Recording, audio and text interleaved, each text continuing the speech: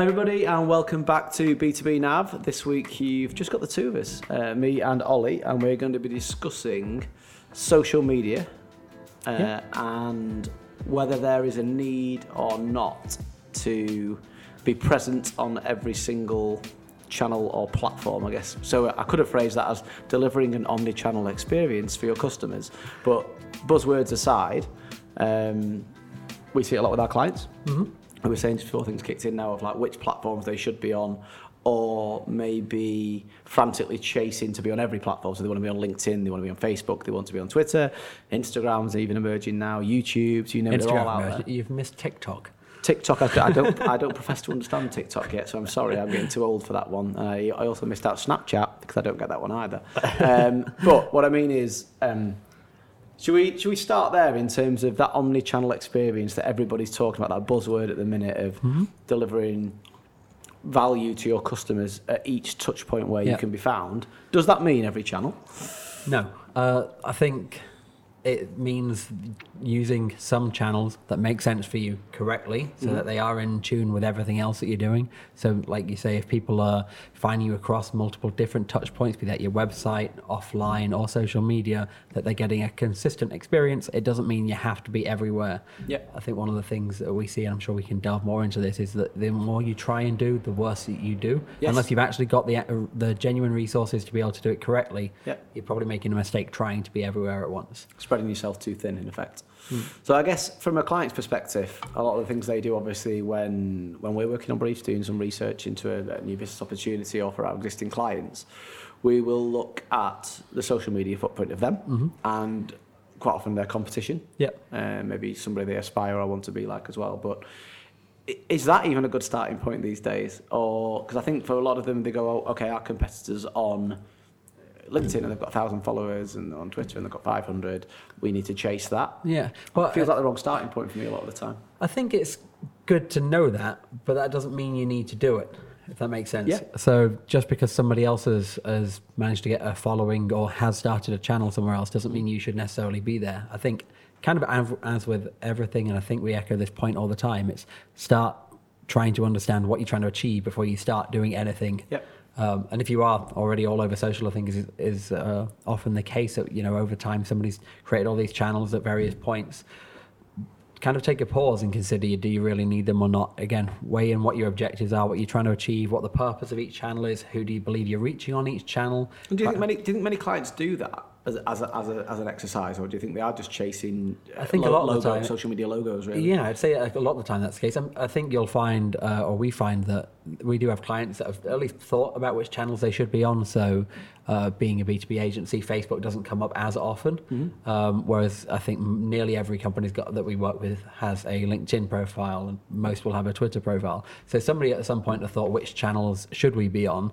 But it doesn't mean that they've necessarily gone that extra step and really thought about who their audience is, what should they be communicating, should they be, communicating this kind of content, that kind of content, and so on. And do you think it's important if a prospective, I guess, client, customer, or employee even goes on Facebook and your company has no profile on Facebook? Do you think that does detract from the value of the brand, or do you think that's okay as long as it's been considered and maybe articulated somewhere? I think it's absolutely fine as long as it's been considered and there's a reason for it. Like you mentioned Facebook as an example there. If you're not all over Facebook, but you've got a great LinkedIn profile that's linked in, bad choice of word there, but you've got a great LinkedIn profile that ties together with everything else that you're doing, then that's your voice, that's your social voice. If you don't have a place on Facebook, nobody's going to look and see you don't have that Facebook channel, therefore you're not a great brand.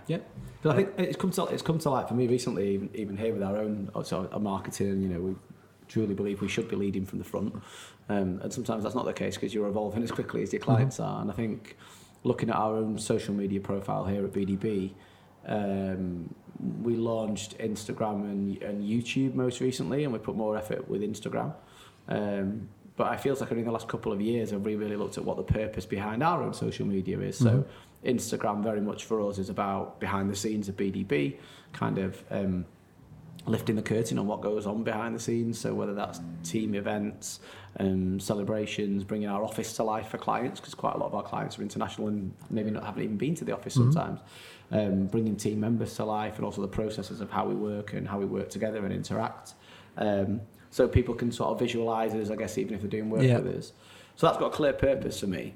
And that maybe is a slightly different tone of voice, slightly different, more playful character potentially than what we do on LinkedIn, being more corporate led. Well, I think that's the thing, is understanding what each channel can be used for and should be used for, and who's likely to find you there. And do you think in B2B that's generic across most businesses, or do you think is LinkedIn the one where you put your corporate pieces and your more relevant thought leadership content, and is Instagram more play, fun, behind the scenes? Is it that simple? That can apply in a lot of situations. It depends on your type of B2B company you are, because you've obviously got some B2B companies that are actually much closer to B2C in terms of their offering. So their audience, for example, isn't large enterprise corporations that they'd love to sell into, but their audience might be plumbers and things like that. That's still a business, but at that scale, what they're doing is actually much closer to B2C than the kind of B2B marketing that we are typically kind of working in, I'd say.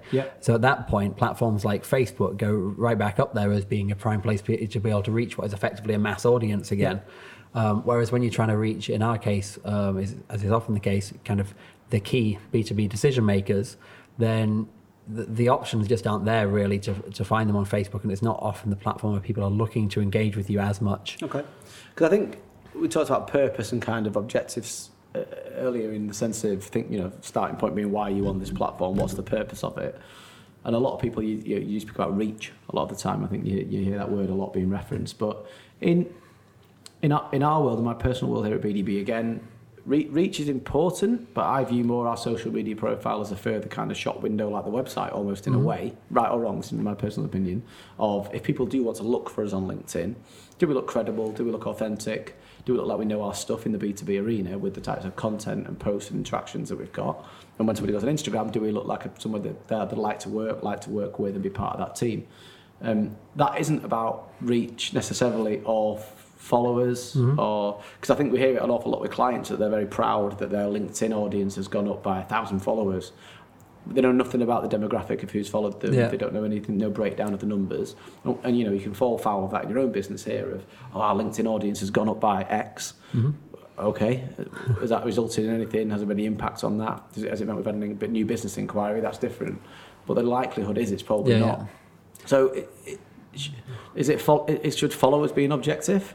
Or I suppose there are advantages at times to having followers, assuming they're the right followers. But I think you and I probably share the same belief here, which is that it would be better to be putting out the right content and have a purpose behind that content than it would be to have loads and loads of likes and follows to it. Because especially in that B2B space, the one right person finding that content can mean that you do win business, or you do help to push somebody over to getting in touch with you that might not have done otherwise. And you can't really track that, because that might just be one of the many touch points on their journey. But I suppose it's about giving that the correct public image, and kind of making sure that you're living and breathing your ethos, your methodology, your work, and sharing that, so that if somebody does see that, then it's like you say, another shop window, and it's just helping position them in your mind. So I see it very much as brand positioning. So for sure, having lots of followers that are made up of the right audience is great, because they can help amplify that message. And you can build, I guess, engagement around that and community around that. But I don't know if it should be the main thing you're aiming for. That's a good point, though, because it depends on how much engagement you're getting, doesn't it? Because I think that's the one thing that seems to get lost at the minute, in the sense of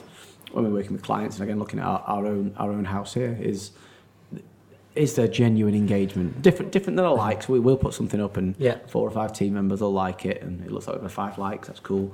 But that's not our purpose. So we're not chasing likes and we're not chasing followers. But in the sense of, I think for other clients and prospects potentially they are sometimes, and genuine engagement and creating that community and that conversation where you are reactively responding to people, you're interacting with people. You don't see a great deal of it in B2B yet. Even some of the really large companies that we've worked with and interacted with who have a large following don't necessarily get good engagement. So having 50,000 LinkedIn followers for your company account is not the same as getting engagement and following. Because that comes, particularly if you're a recognized name like some of our clients are, you will automatically get people that follow you because you're a big name in that industry, you're a big name globally, and you just naturally attract some followers for that. if you want engagement, you need to be putting out engaging content. And I think it's the same as we see with the likes of blogs and things like that. It's very easy to put out content. It's not as easy to put out good content that people actually care about. Yeah, and I think that, again, that ties back for me to what I would consider is the omni-channel experience. So when you talk about customer centricity and wanting to put your customer first and deliver that exceptional experience where they can find you, I think sometimes the scattergun approach to social media flies completely in the face of that. Yeah. Because you do a half-hearted job. I was trying to think of the right way to phrase that. A half-hearted job across all platforms, inconsistent level of posts, inconsistent level of content hitting them, scattergun too thin across various platforms. And the thing to bear in mind, I think, for a client or prospect or anybody listening, is it takes time. It's a real investment to build your social media presence and profile, unless you're very clear on your objectives and what you're trying to achieve with it, because it's so easy to fall foul of a couple of ad hoc posts every now and again going out, and I think that looks, for me personally, that looks twice as bad as not being on the platform when you see they've not posted since 2008.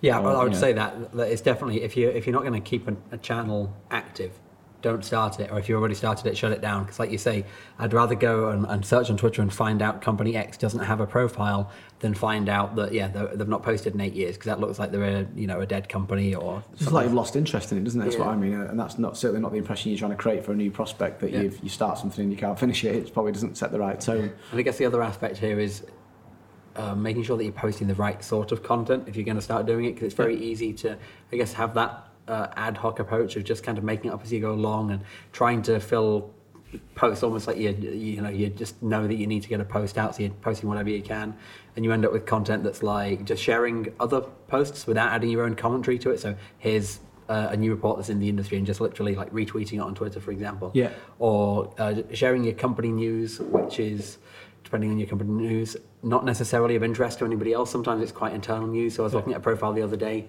and one of the announcements on this profile was that they're making great strides with their sales pipeline, which, assuming their audience is their customers, people probably don't care that much about. I mean, if they're trying to attract investors, that might be great, but otherwise it's probably off-putting, because it's not in any way of interest to customers seeing that.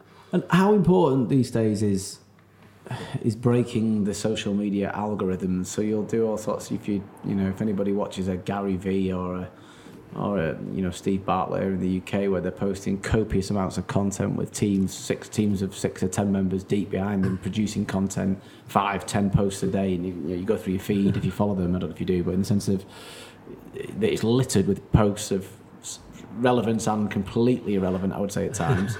Relationship advice through to building a business, through to collecting football cards, you name it. With Gary Vee, it's on there.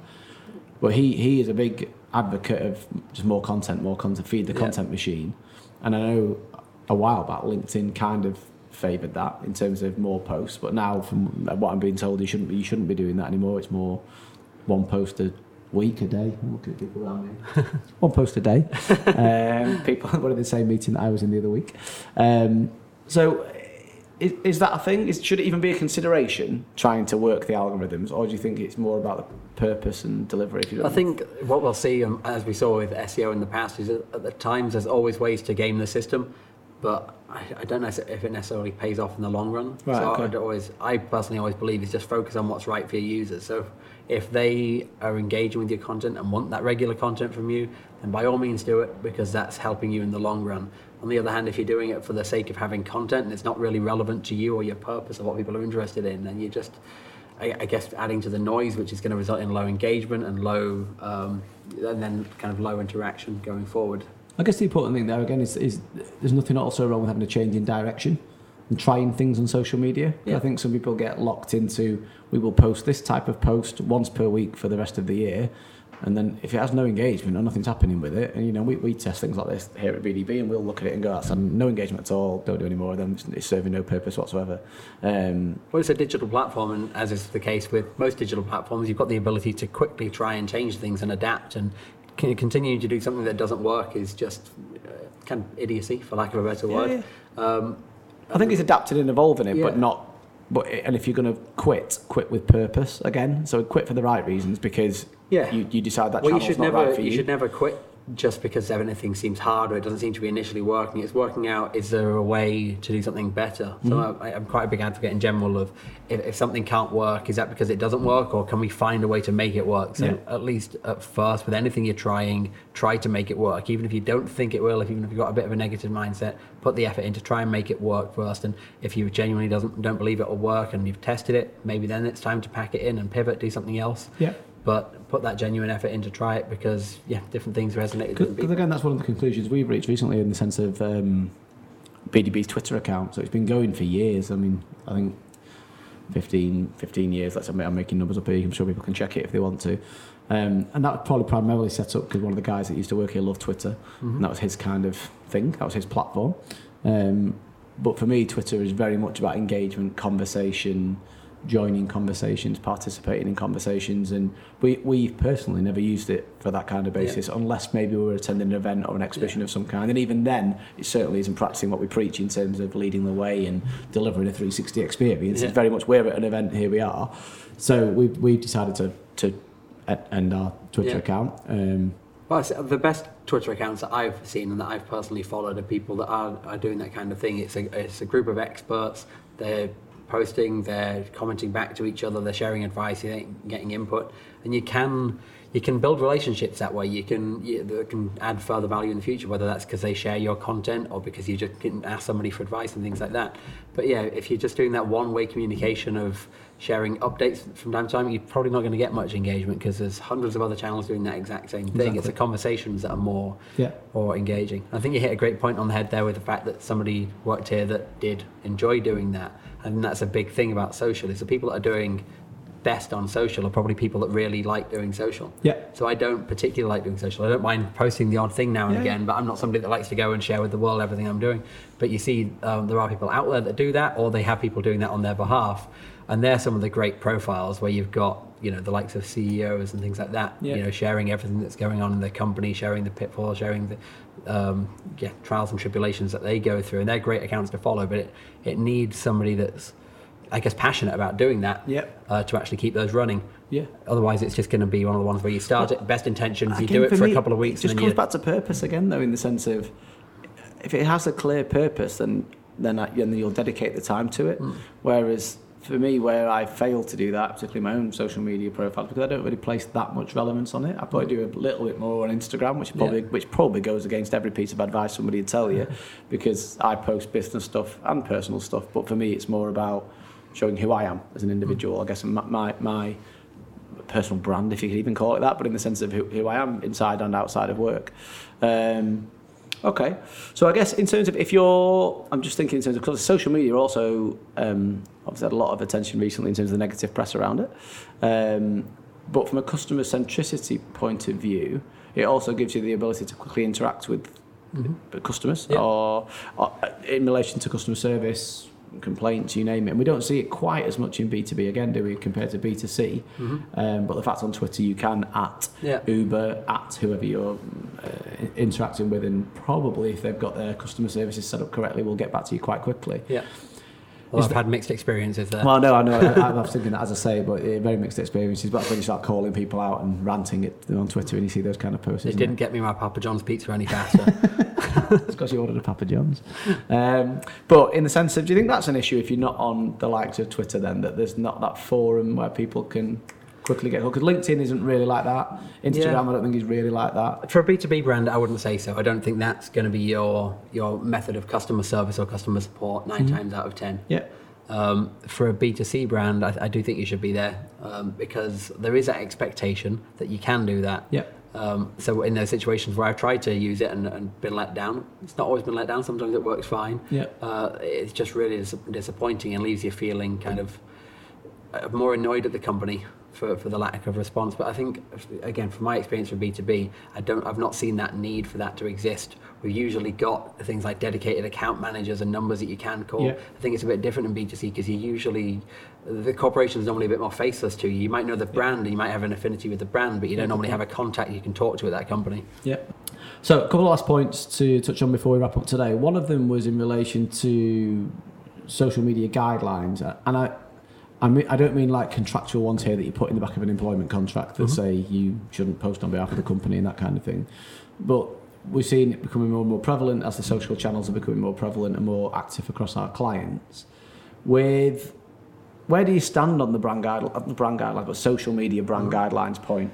Because a lot of clients are requesting them these days and want them writing to get more consistency, but is it overkill or is it killing freedom? I think there's 2 points I'll pick up on here. First of all is the point that you clarified that you weren't talking about at the moment, which is the terms in the back of your contract which say don't post on social. I think that's 100% the wrong way to go, because your employees can be and should be somebody that can help advocate on your behalf. Yep. And if you're not enabling them to do that, or there's something wrong that causes them to want to either not do that or even worse, go the negative route and start flagging off the company online, then that's probably something you should be addressing. But I think in general they can be something you mobilise. In terms of the guidelines themselves, like you say, we are seeing more clients interested in that, and I think there's good reason for it, which is that consistency can be hard. I think one thing I'd say is they shouldn't be too prescriptive, because I think part of social media is about having that personality come across. But I think particularly when you're talking about multi-regions, multi-teams, lots of different networks that are potentially not managed by the same people, or having some kind of rule book in play can really help. The consistency, tone of voice, consistency of imagery, that kind of thing, can help speed things up, because it means you know what to do, what the process is. If somebody does message you with a complaint or a customer service request or a sales inquiry, you already have a process in mind. You probably have some template messages to go back with in terms of, we'll handle this, or can you please contact these people, or managing expectations, we'll back to you within a certain time frame or whatever. Instead of, if you don't have that in place and somebody sends you a complaint, I think the first thing you'll probably do is start to panic and start running around asking different team members if you've got anything you should be doing, and so on. Linked to that then, because that was the follow-up question, was very much linked to that, in the sense of, again, I think we touched on it in one of the previous podcasts, but obviously the social media footprint of a company these days, you have a corporate account, you may have some key stakeholders, maybe a CEO, I don't know, a marketing officer, whatever it may be, alongside then, hypothetically speaking, 40 territorial locations globally. And I know the answer, but in the sense of, is there any recommendations or blueprint here in terms of whether a certain division in coatings and construction should have their own social media handle versus the corporate? And then under coatings and construction, let's just say you've got 3 different divisions. You've got adhesives, you've got inks, you've got concrete as an example, whatever it may be. Do they have their own social media handle? And you can keep going on this and end up with 50, 60 different social media profiles that arguably all post the same thing, or all post sporadically different things. I think this is where you really need to have a good think about who you're trying to reach, what you want to share, what you actually have the resources to share versus what you'd like to share, and making sure that you don't kind of run headfirst into setting up all these different accounts that you have no way to support. So, for example, we could potentially set up an account for all of our different individual internal departments, so a digital account and a PR account, and we'll share related news, so a customer could follow that digital account if they wanted digital news from me and the team, for example. Sure. But do we have the manpower to make sure that we're posting 6-7 streams of content on a regular basis? Probably not. Again, detracting from that customer-centric experience, isn't it? So you'll end up with some of those accounts lagging back. You'll end up with some content going on multiple channels. So rather than kind of bite off more than we can chew, it's better for us to work on that from a main account, especially because in our case, that all of those fall under the subject of marketing. So any of our followers will still benefit from seeing content about digital, seeing content about PR. I think one of the points you made there is that you could have drastically different divisions. So one of our new clients that we're working with at the moment, I think they were posting kind of pharma content at the same time as posting food content to the same channel. So those are quite different audiences there. So if you're following that account and the pharma team's much more active and they're posting lots of pharma content, you're just going to be annoyed if you're somebody that works in the food industry. You're going to either unsubscribe or unfollow it because you don't want to see that anymore. So I think it's down to understanding what you're going to be posting, how often you're going to be posting it, and what you actually have the resources to keep up. I'd say some level of diversification and having separate channels is great, but don't go so far that you can't manage it. Great. Okay. I thought it was really interesting. That was a good episode. So hopefully everybody listening and watching feels the same. Hopefully they find it useful for their ongoing, I guess, social media journey, which I think is a consideration for most businesses these days. thanks very much for listening. And a little plug for our B2B knowledge. So check out b2bknowledge.com, our online ungated content hub, helping prospects, contacts and clients navigate the ever-evolving B2B marketing landscape. I can almost say that now without thinking about it. That's the one. Thanks very much and speak to you next week. Cheers, guys. Thanks.